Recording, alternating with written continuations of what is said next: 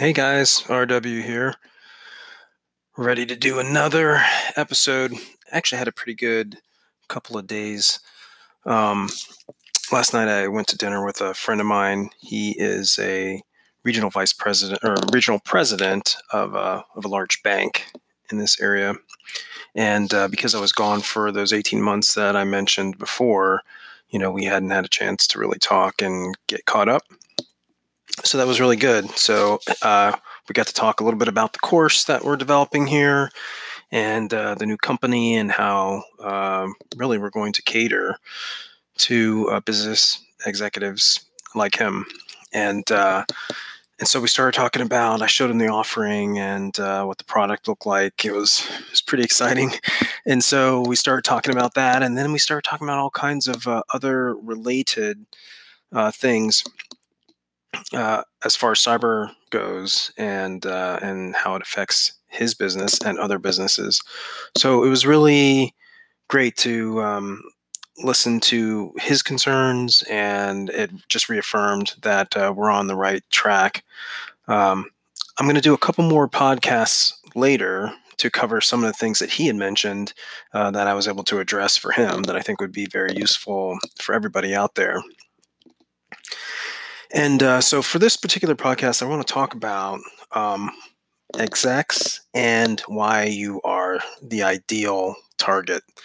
So this may make you a little bit uncomfortable thinking like, okay, why am I, if I'm a business leader, why would hackers be so interested in me? And essentially, what we're looking at is executives are a unique group, right? You're usually not IT focused, right? You're focused on other things. Probably have a business degree, and or you may have an accounting background, that type of thing. Most execs that I know are really good, like managers, leaders, and conductors. So your job isn't to do any particular thing really well. It's often a coordination um, a process, that you're conducting the entire orchestra. You've got all these experts that are out there doing what they need to do, and you're making sure that they're working in concert so that the business is being as successful as possible. And because you're doing those things, you're often unaware of this wide variety of threats that you have out there, and it changes. It changes from year to year for sure, and sometimes from month to month. And I'll just throw out another little plug there that one of the um, offerings that we're going to have here that you'll see is a monthly intelligence briefing.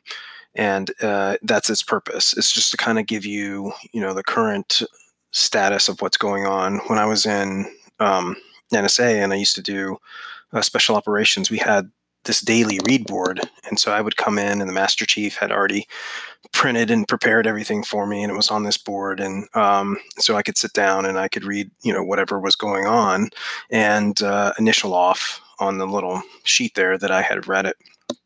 And it really kind of keeps, you grounded, and gives you situational awareness.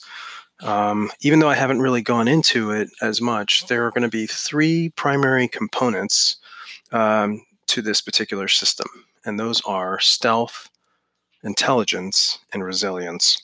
So that those worksheets, those briefings will be more geared towards the intelligence, but it will also give you information about how to become more resilient. So execs, you are well educated, usually pretty wealthy, and busy. So a lot of times when it comes to hackers taking advantage of you, they're going to use some type of social engineering. And they often give it a sense of urgency, try to trick you by saying like, "Hey, this is something that needs to be done today," and as busy people, often we're like, "Okay, yeah, let's get it done as fast as possible." And then the other thing, which is kind of a double-edged sword, is as execs, you have unique authorities. And usually when you say, I need something to happen, people are going to make it happen.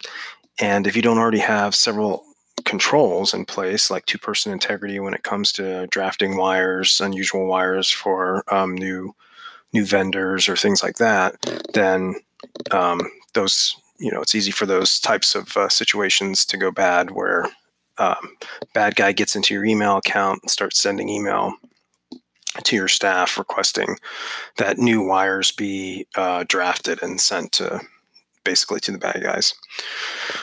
So what I want to do is just talk a little bit about some experiences that I've had, and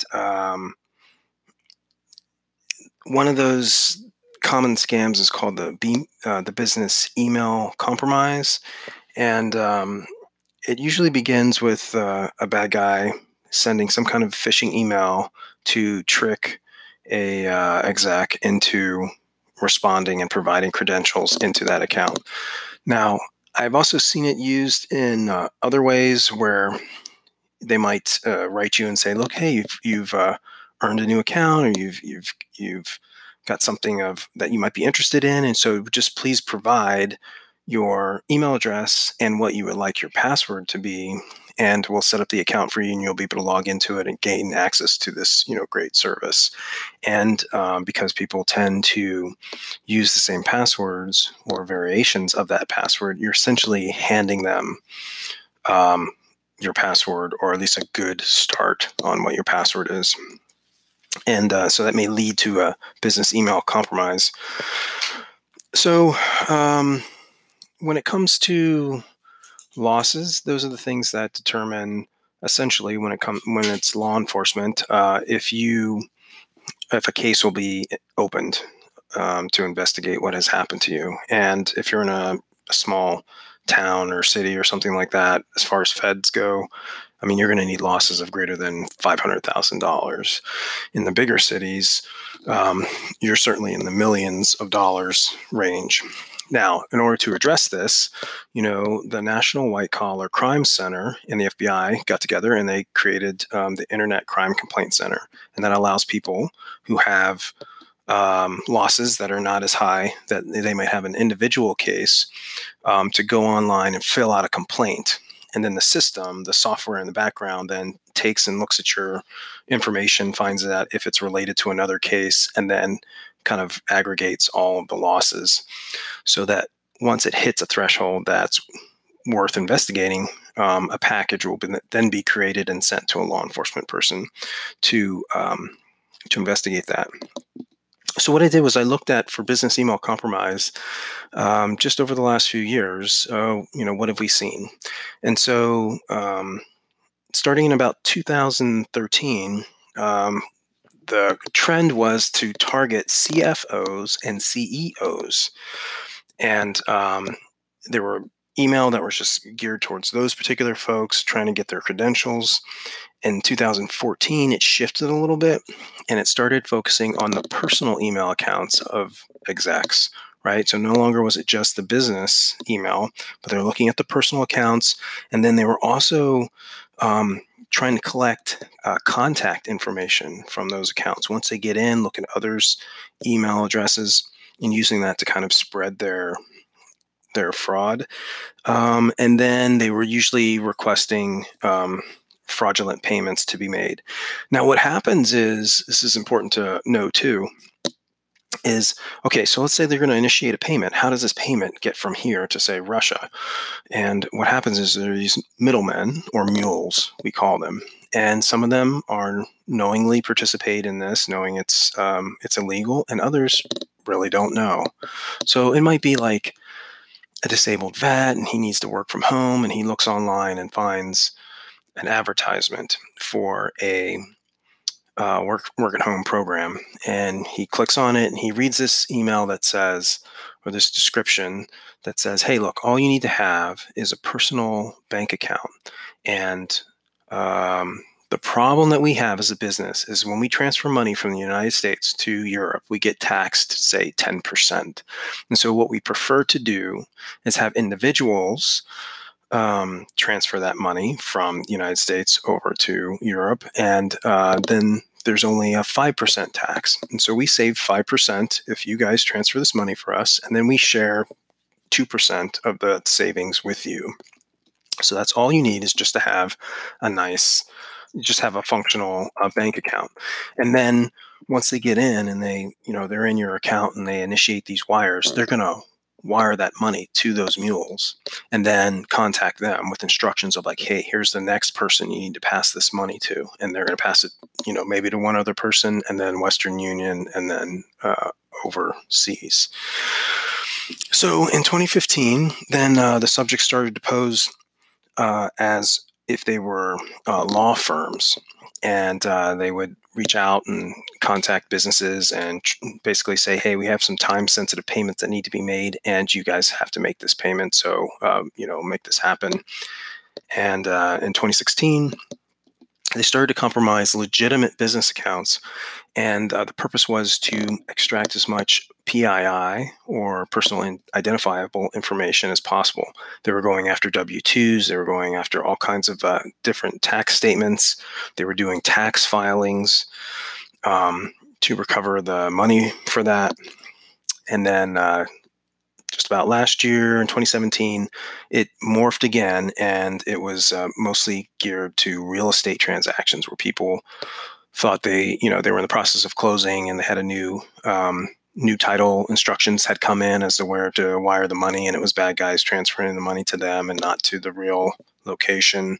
And it was also very common to have rental property scams where you thought you were buying or renting a vacation home, and you saw it online.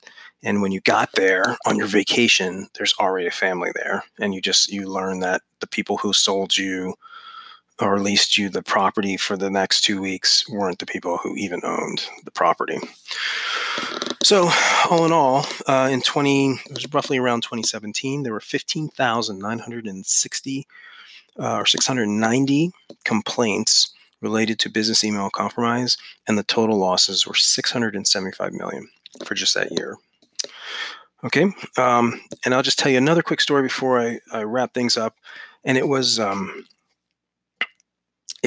situation where it was a exact, and bad guys had gotten into his personal email account. And I thought this was rather interesting, because what was different was once the bad guys got in, they started communicating with his bank to start transferring money. And while this is ongoing, they basically took the bank email as it was coming in and marked it as spam. And then that way, every time the bank wrote them, it would automatically get diverted into spam. So they are literally in the victim's email account at the same time that the victim is using the account. But because the communication from the bank are spam, it's just going into that folder, and the owner of the account is never seeing it. So pretty clever stuff. And like, how many of us, look into our spam folders to see what's going on in there? So that's probably about it for today. Just want to kind of leave you with one thing. Like, you may be the ideal target, but you don't have to be the ideal victim, right? I would love to hear from you, find out what your concerns are, because I will certainly tailor this and our other presentations to address your concerns. All right. Hope you guys have a good day. Be safe.